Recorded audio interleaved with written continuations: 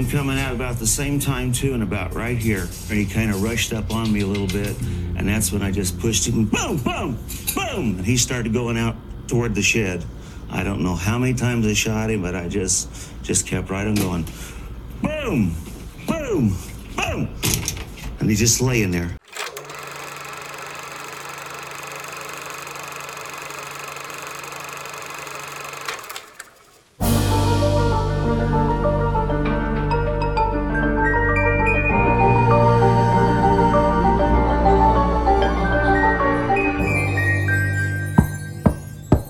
Hi, my name is Madison, and you are listening to or watching Who's Knocking, a true crime podcast. Welcome back. I took 1 week off last week, and that was great. I had kids' birthdays and kids sick and bullshit, so I just couldn't get my shit together last week. But here we are. Today's episode is regarding a man named Thomas Randolph. I don't know how many people will know about this man. If you're a big fan of Dateline, it's likely you may have heard of him. This case is still technically ongoing, and I kind of found it whilst on Reddit. Somebody had made a post about how they were going to be homesick and wanted to know if anybody had any good Dateline episode suggestions. And this was one of them, and it's a pretty cray story. Very classic Dateline, but like on crack.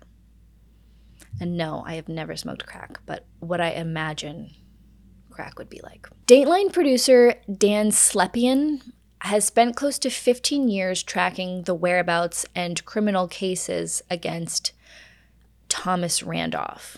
Dan has aptly begun to call Thomas the Joe Exotic of true crime, and I think that is mostly due to his hair and personality. Joe spent some time with the Las Vegas police from 2002 to 2004, doing Dateline-related things with them.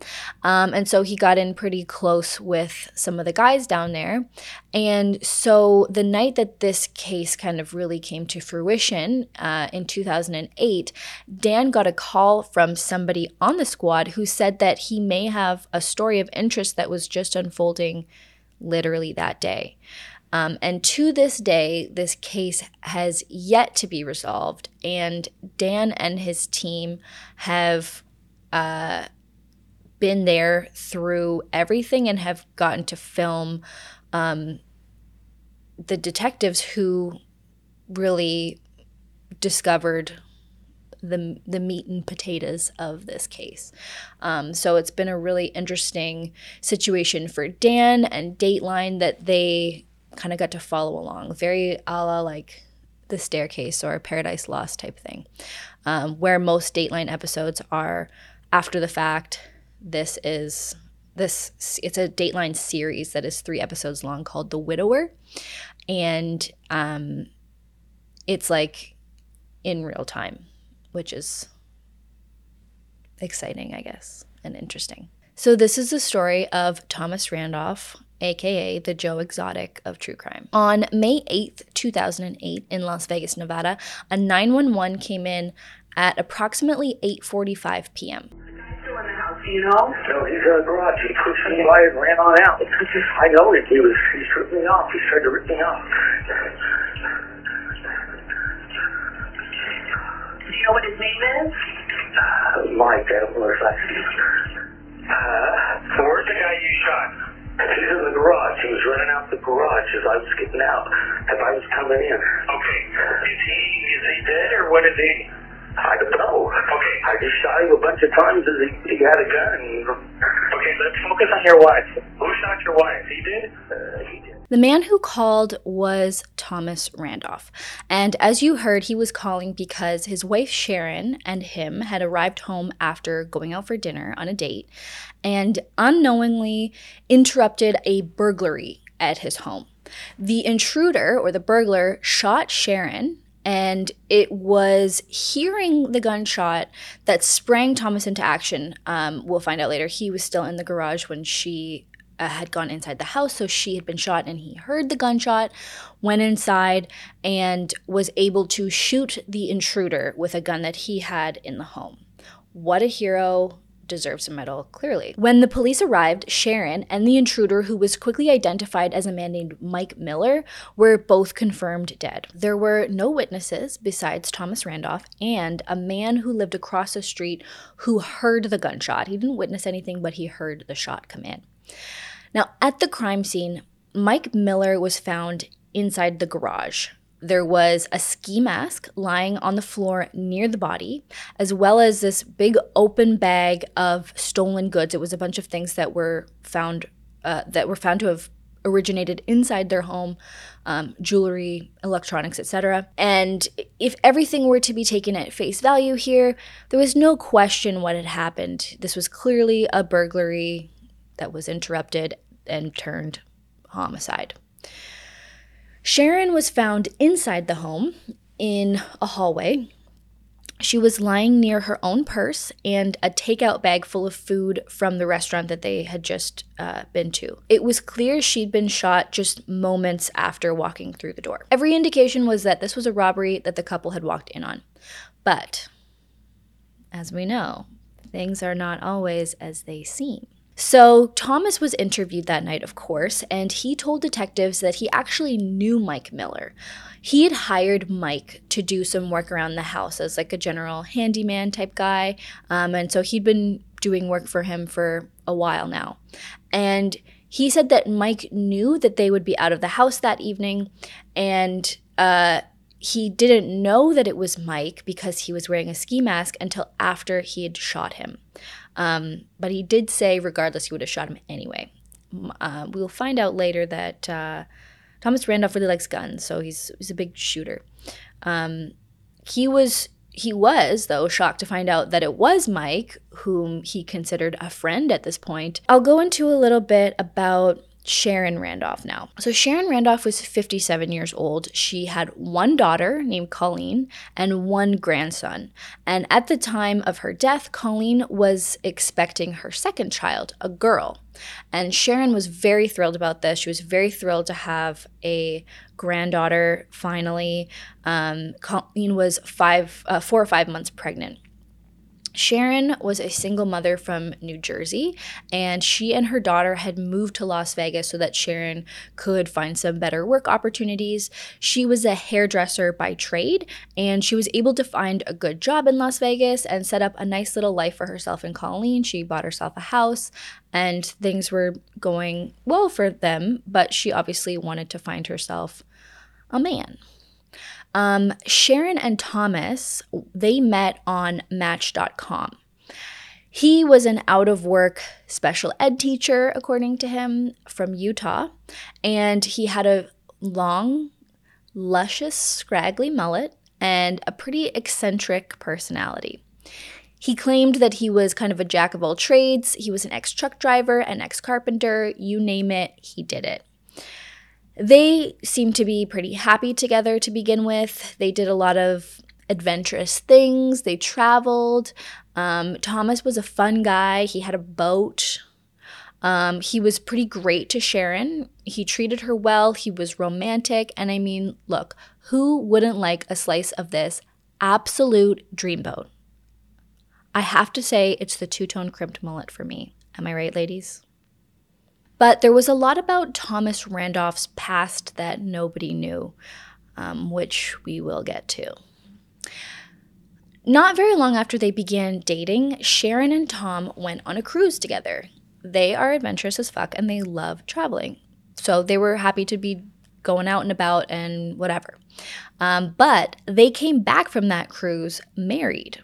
Sharon's friends were shocked at how fast this all went down and how quickly she decided to get married to him, but I guess everyone just decided to try to be happy for her. Now, can anybody see where this is heading? Of course, like all of these stories tend to go, Thomas was a great husband for all of about 3 seconds, and then his true colors began to show. They began to start shining through his long, sassy mullet. It's kind of unclear in what specific way Thomas was shitty to Sharon, But we'll see some evidence in a bit that indicates that Sharon feared Tom. But let's not get ahead of ourselves here, guys. There were 2 homicide detectives who were put on the case, and that was Rob Wilson and Dean O'Kelly. Now, these 2 are thick as thieves. They're kind of adorable. They are a lean, mean, crime-fighting duo from Las Vegas, and they were featured heavily in the Dateline series, and they've been interviewed at length about this case, and it's them that the Dateline folks kind of follow along to, investigate this case. And I think at first Rob Wilson was actually on vacation when they started, so it was just Dean who started, but then when Rob came back, they, all hands on deck, and they're killing it. So these guys were suspicious of Thomas Randolph pretty much right away. I mean, he's a suspicious guy. So about 1 week after the shooting, they asked Thomas if he would participate in a walkthrough video of the crime scene to go over exactly what happened. Take a look. I open it up. I get right here, and Sharon's laying in the floor, face down. Her head's just barely in the bedroom, if that. I said, Sharon! I thought I just seen like a shadow or something over this way. I'm coming out about the same time too, and about right here. And he kind of rushed up on me a little bit, and that's when I just pushed him, boom, boom, boom! And he started going out toward the shed. I don't know how many times I shot him, but I just kept right on going. Boom, boom, boom. And he's just laying there. And then started coming back down this way. He wasn't moving. Some noise. What are you doing when you're doing this? I'm just kind of trying to see if anything else is going on. Like there's anybody around. And I called 911. They have a conference. His wife was shot in the head. He needs medical advice. Sir? Yeah. Is she awake? No. Okay, let's focus on your wife. Put her flat on her back. So I tried to roll her over several times, and I couldn't get her over. Okay, put her flat on her back.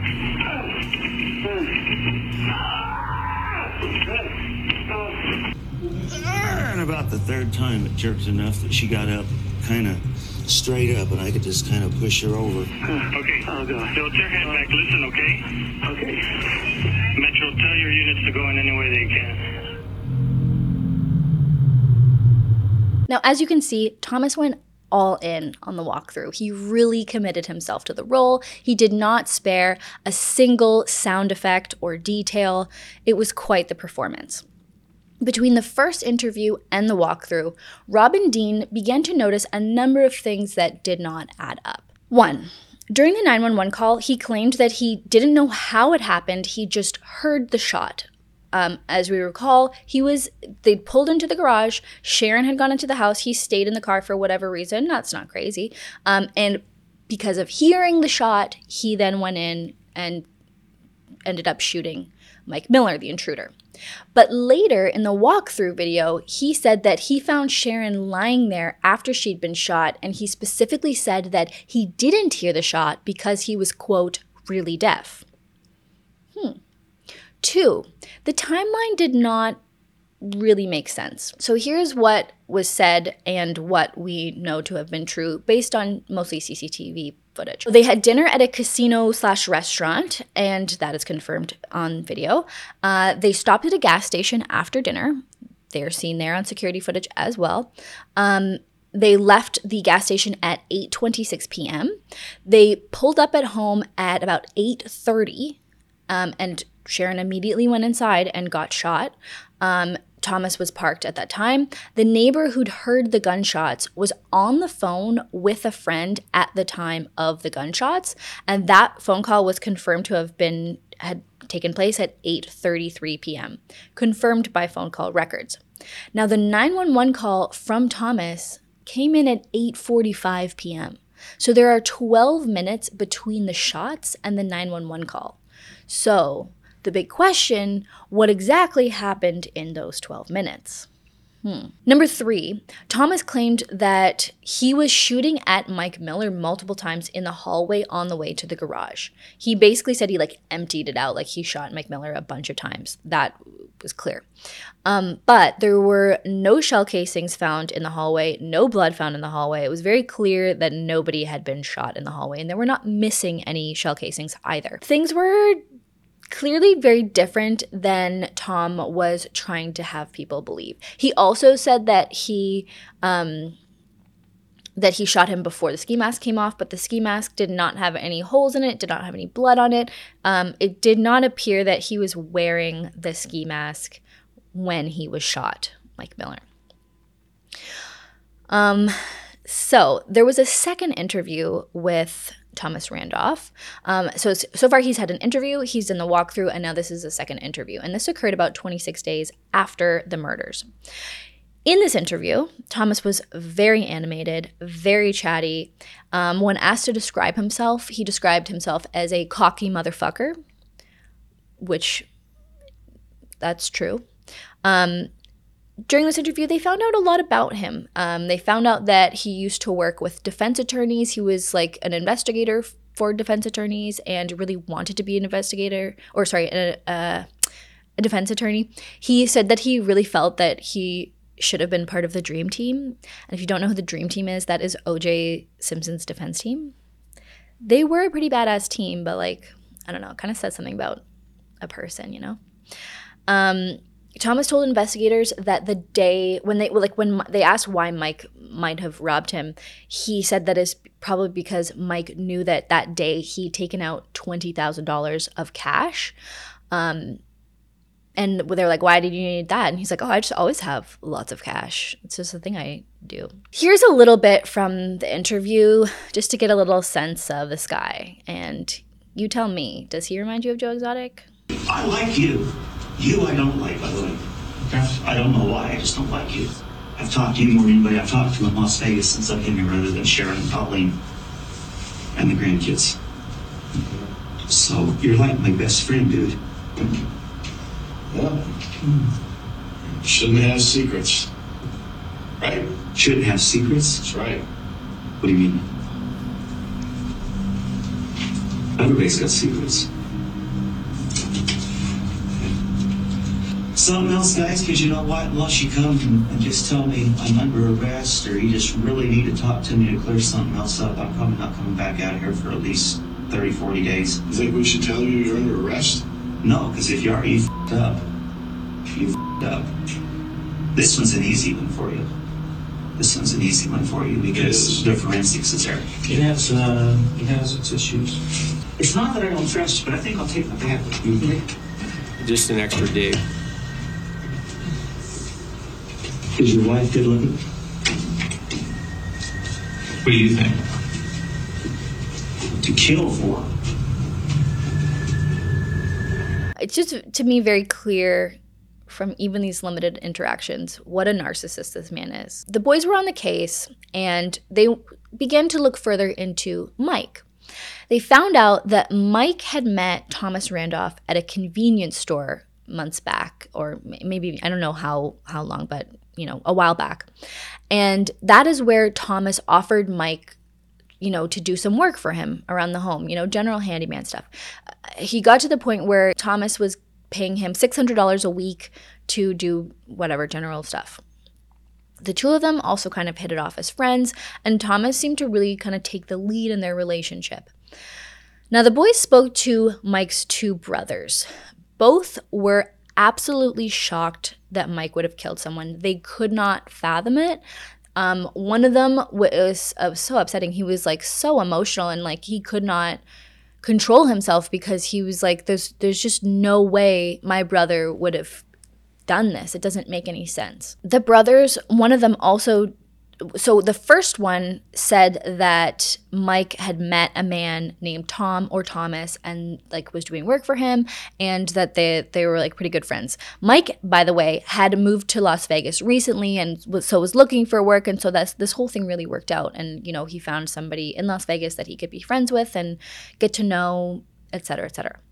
The second brother said he didn't know the name of the guy, but said that he was becoming good friends with a white guy who gave him a gun for no apparent reason. Now, Rob and Dean also found a woman, a friend of Mike's, named Judy Archie, and she told them that Mike told her that he'd met a white guy out in Las Vegas who'd asked him to kill his wife. Interviews being conducted at Judy Archie's residence, 9:26 hours.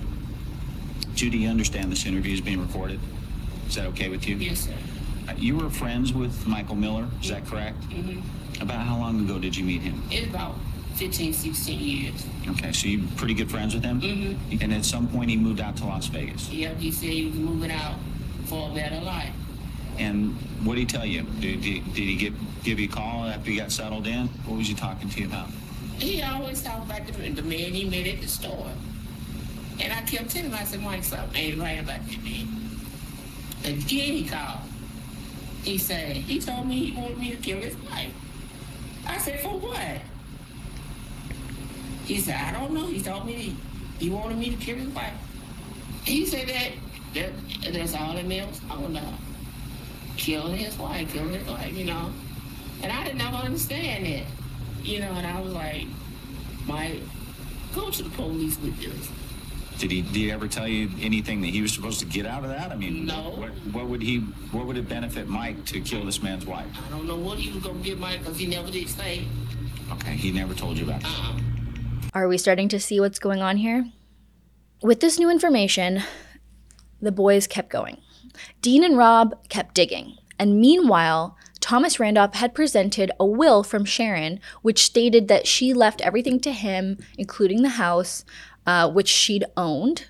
And he was ready to come home and clean up the crime scene and sell the house. And of course, he wouldn't want to continue living in it, so he was going to sell it. But Thomas's plans were foiled when Colleen, Sharon's daughter, presented another will of Sharon's that had come from one of Sharon's best friends and was more recent and more valid. It turns out that not long before Sharon's death, she asked her friend to accompany her to write out a new will. The two of them got it notarized together, and Sharon asked her friend to hold on to it in the event that anything ever happened to her, to then give that will to Colleen. And that was the real will. This will left everything to Colleen and nothing to Thomas. So when Thomas was notified about this, he was not happy. And he had been very nice to Colleen before, and, you know, Colleen was immediately suspicious of him, but was pretending not to be until this whole will thing got sorted. And once this all came to light, he was very nasty to her. You know, it's really weird. We sat there and we talked about the house. I can see it in your eyes. You're lying there. No wonder your mother didn't like you. End of message. I mean, as far as I know, he's still in Utah. He might be on his way to Vegas now. I stopped talking to him. This is the very last message, maybe 2-3 days ago. Hi, I was actually calling to apologize for getting so upset with you, but that's what happens when people look me in the eyes and lie to me. Now the lawyers are going to get all the money, because I still get half the house because I'm married to your mama. I forgive you. I'm sorry I called you bad names. See ya. Bye. He didn't realize I had a will. Yeah, he thought he was in control and in charge of everything. And he doesn't like it when a woman takes control away. So police and lawyers got involved, and Colleen was able to gain control of the house. She had the locks changed, and Thomas was not even allowed to go in and get his stuff. It all kind of came to a halt on one day where she was there and he tried to come, and Dean and Rob were there to tell him, like, no, you can't go in. And Thomas was not having it. But that was the ruling, and there was nothing that he could do about it. Now, that solved one problem for Colleen, but now she had this freaky Thomas Randolph character on the loose, and he was super pissed at her, and she was 5 months pregnant, so naturally she was terrified. Dean and Rob did everything they could to help Colleen, but there was little they could do about arresting him because they didn't have enough at the time. Everybody was convinced that Thomas was behind Sharon's murder, and they really wanted to go and get an arrest warrant. So off these guys went to the Clark County District Attorney's Office to make their case. And this was their theory. So they believed that Thomas Randolph had married Sharon with the intention of taking out multiple life insurance policies on her and then having her murdered so that they could cash out. What a Dateline episode. Thomas had taken out 4 separate policies on Sharon, totaling $360,000. They believed that Thomas had met Mike Miller and essentially groomed him to the position where Tom could convince Mike to kill Sharon for $20,000, or kind of maybe did it under threat. We don't know. But the real plan ended with Tom double-crossing Mike and killing him so that he didn't actually have to pay the $20,000. And I mean, probably also just to like keep it under wraps, you know. 2 can only keep a secret if one of them is dead. Now, the DAs were interested, but they were not convinced. They did not think that there was enough solid evidence. They needed more. These DAs, they always want more. You know that? You ever watch Law & Order SVU? Somewhat defeated and kind of feeling like they were racing against the clock here, they decided to dig into Thomas Randolph's past to see what they could uncover, see if there was anything that would help them. There was so much stuff. They found so much stuff. Okay, it's crazy. First of all, Thomas Randolph had not 1, not 2, not 3, but 6 ex-wives, including Sharon. And how many of them were dead? 4, including Sharon. So let's start at the beginning with Thomas's first wife named Catherine Thomas. And Catherine is still alive.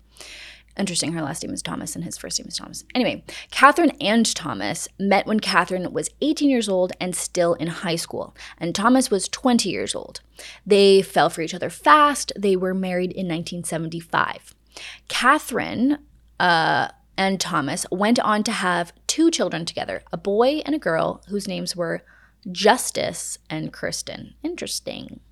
Now, things with Catherine and Thomas became very rocky over the years. Thomas was never able to hold a job, and surprise, surprise, he began to be a lot more himself. He started cheating on Catherine a lot. He also started selling drugs. He was super hot-headed, and he would boil into a rage over silly things, usually aimed at Catherine. Catherine said that Thomas would get arrested often, but that his parents would always bail him out. Cute. Catherine soon realized what a mistake she'd made in marrying this crazy man and having his children. She said that he was never physically abusive, but that he was very psychologically abusive and controlling, and she described him as very narcissistic. Now, amidst the chaos, Thomas took out a life insurance policy on Catherine, surprising no one. Catherine was no fool, and she mustered up the strength to leave Thomas and filed for divorce in April of 1983. After the divorce, Catherine dated and went on to marry a man named Steve. Although Steve was not exactly new, he had actually been a friend of Tom's before marrying Catherine, and Thomas Randolph was not pleased about that. And I mean, yeah, that is a little shady, but he seemed like he was a giant dick to her, so I don't know. I don't feel bad. Thomas was very openly upset with Steve, and actually he told Steve that this was the equivalent to stealing meat out of another man's freezer. So that's just that is how Thomas Randolph views women. Not surprisingly. Sorry, I made this mug, by the way. Anyway, okay, look, this is a huge difference between men and women. Like, men can have like these kind of weird things go down between them and still kind of remain friends in a way. I feel like women don't or can't do that. So Steve and Thomas remained, I guess, at least acquaintances, if not kind of friends or whatever. And that is when Thomas began to start to bring up the topic of money and what Steve would be willing to do for money. The topic of what you would do for money came up a lot. And eventually he went as far as asking Steve if he would ever be willing to kill somebody for money. if he was sure that he would get away with it. Steve said that Thomas asked him on several occasions, and does this sound a little bit familiar to anyone else? But that is when Steve had enough and he shut Tom down entirely, and Thomas never got to who he intended to murder. But to this day, Steve believes that if he had followed through and, got in on the plans, that he would have asked him to kill Catherine. Now, I also think it's possible that he could have asked Steve to kill his next wife, which was Becky Galt. Thomas's next wife, Becky, the two of them were married in the same year, actually like super, super close to when he and Catherine were divorced. And they, in an instant got married. This is Tom's MO. Becky and Thomas lived together in Clearfield, Utah, which I believe is where Tom's parents were living at the time as well. Now, Tom and Becky's marriage went on to end in Becky's suicide. Dean and Rob went to Clearfield to talk to Becky's friends and relatives, and they had a lot to say. Most importantly, they did not believe for a second that Becky had killed herself. They spoke to Becky's aunt. Her name was Rosalie Allred, and she said that she did not like Thomas from the get-go. She found him an arrogant smartass, and that very much checks out. And it's kind of how he described himself too, so checks out. Becky told them that, like his other marriages, Thomas Randolph was cool at first. He was romantic, he was nice, and she was completely charmed by him. Thomas told Becky that he was working at a law firm at the time and he was working toward becoming an attorney.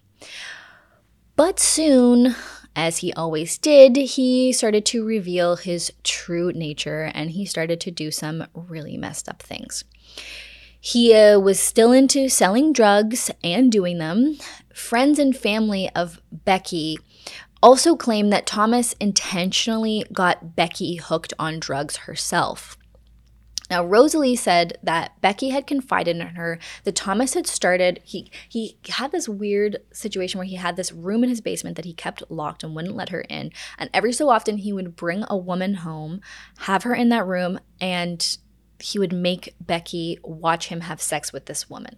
Again, he was exhibiting some very controlling, very emotionally abusive behavior towards his new wife, and everyone could see it.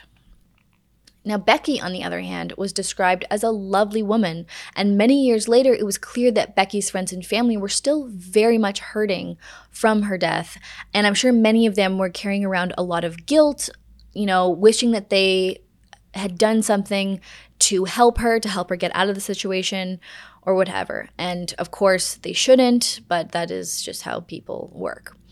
Now, before Becky's death, many of them did ask Becky why she didn't leave Tom, and she always told him that she was afraid of what he might do. It was very clear that she was afraid of him, and she stayed with him out of fear. And on top of all this abuse that Becky was apparently suffering at the hands of her own husband, he also took out not one, not two, but 3 life insurance policies on her. You guys, this is a giant red flag. In what scenario does your spouse need to have 3 life insurance policies on you? I will tell you, none. If somebody has 3 life insurance policies on you, there is a 100% chance that they are going to murder you, and you should run. Okay? Now, during the time leading up to Becky's death, it was clear that the couple were experiencing some major financial issues. Rosalie said that they'd approached her to borrow money to pay their bills.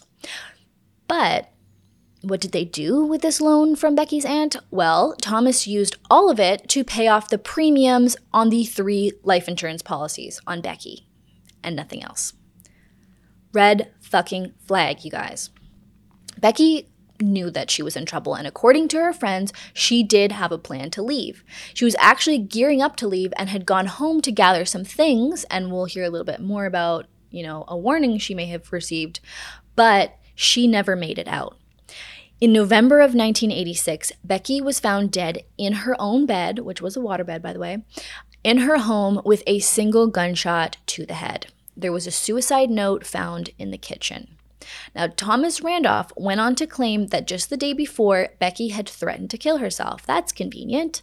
And only 13 days after her death, Thomas Randolph collected $500,000 in insurance, and Becky's death was ruled a suicide.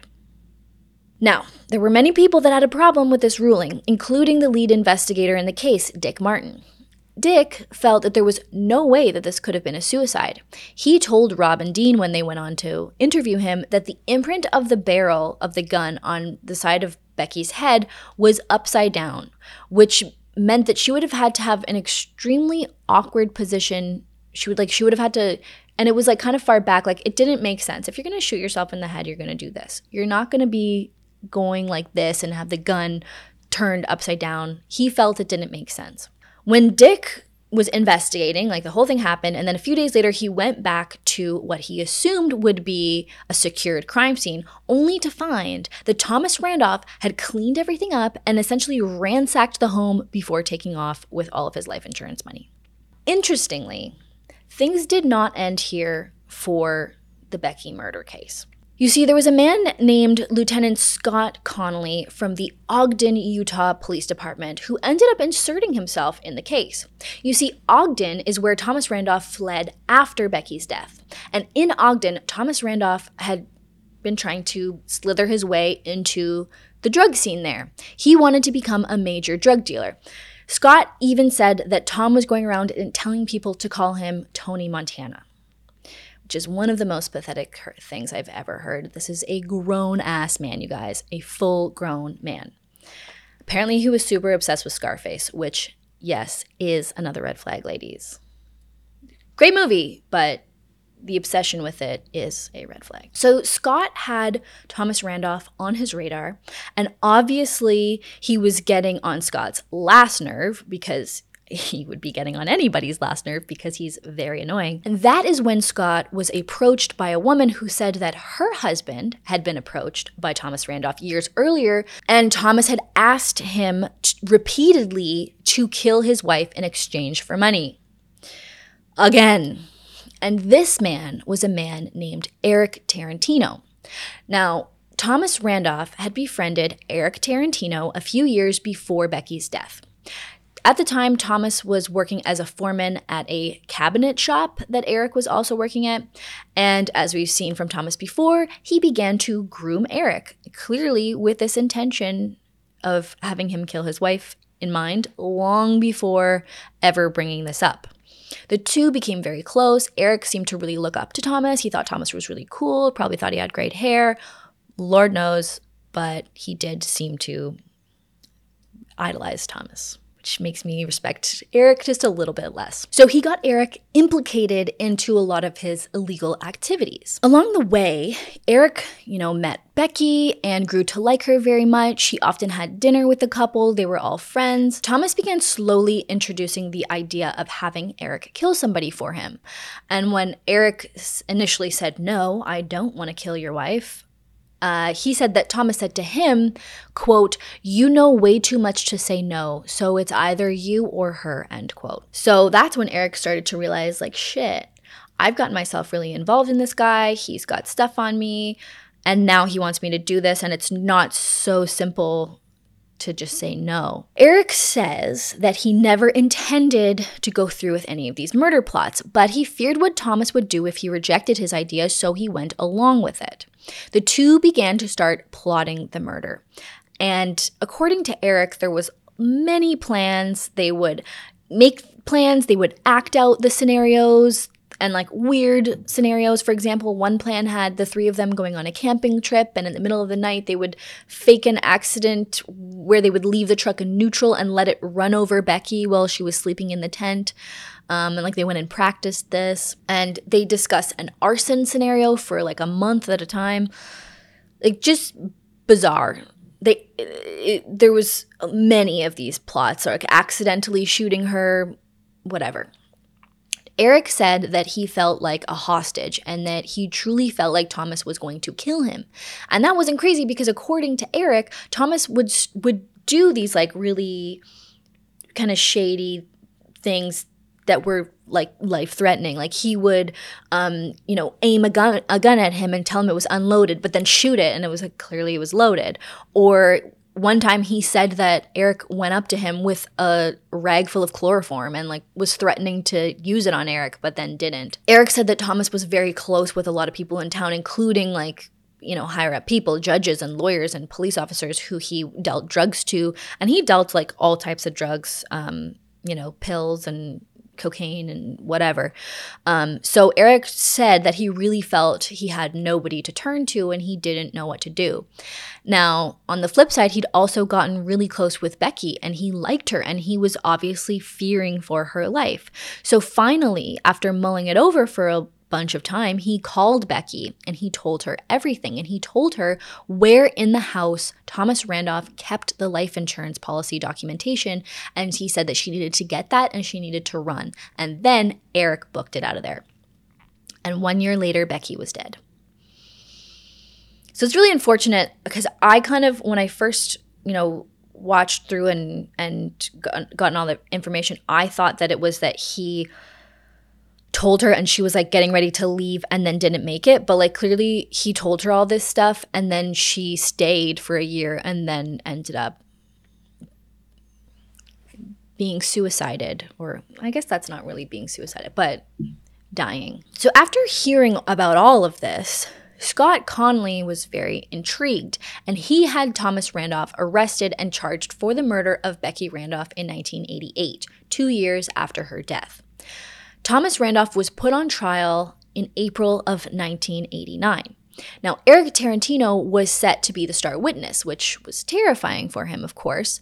And when Thomas Randolph became aware of this, he got on the phone with somebody that he thought was a hitman, hoping to have Eric murdered. But this hitman was actually an undercover cop, as is usually the case. So Eric was then put under witness protection, and thankfully he did not end up getting murdered. Now, during the trial, the defense was sticking to the idea that Becky's death was a suicide, and Thomas Randolph, if you can believe it, and you definitely can, testified on his own behalf. And is anybody surprised at that? Because no, of course he did. He got up on the stand and said that Becky was crazy, that she was addicted to drugs, and that she was very mentally unstable. And that's kind of hilarious because literally everybody else says the opposite. Catherine, Tom's first wife, also testified that she'd spoken with Becky about Tom before her death, that Becky had reached out to her for help. It's very crazy to me that the jury then went on to find Thomas Randolph not guilty and go with that Becky's death was in fact a suicide. And I mean, I think this was a very circumstantial case. I don't think there's any way, there was no forensics, and that's clearly why it ended that way. And everyone was extremely upset, obviously. However, they still had this conspiracy to commit murder charge after that little incident where he tried to have Eric killed via undercover cop. There was nothing Thomas could say to wiggle out of that one, thankfully. He ended up pleading guilty and was sentenced to 18 months in prison, which, if you ask me, is kind of short for trying to have somebody murdered. I mean, am I crazy? A year and a half? That's nothing. It's crazy to me the difference in sentences for a first-degree murder charge and an attempted murder when the intention is the same. It's just, did you succeed, you know? Like, if you intend to kill somebody but like through no fault of your own, you couldn't get it done, you still had the same intention as if the case that you killed somebody. So 18 months versus like a life charge, like, I don't know. Does anybody know the reason for that? It seems crazy to me.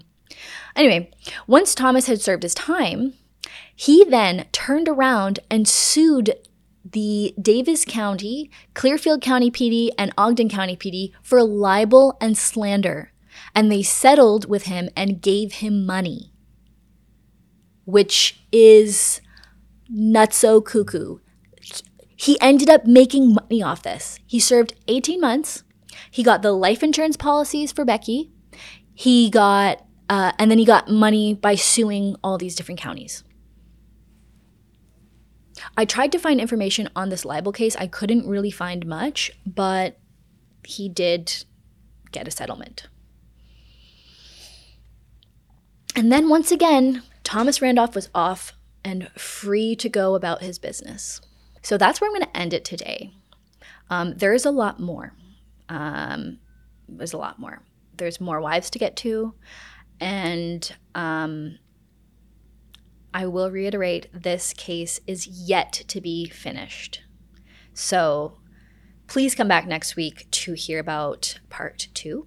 Yeah, you can find me on Instagram at Who's Knocking Podcast, Twitter at Who's Knocking Pod. You can email me hello@whosknockingpodcast.com. I would super appreciate, I keep forgetting to mention in the beginning, would super appreciate if you would subscribe to this channel or like or comment or what have you.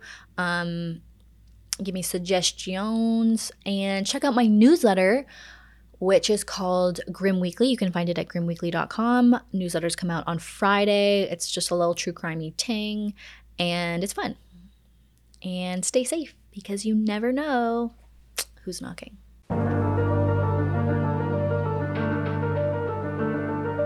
This podcast is produced in collaboration with Lost Line Media. Artwork by August Digital. Music by Matthew Cook.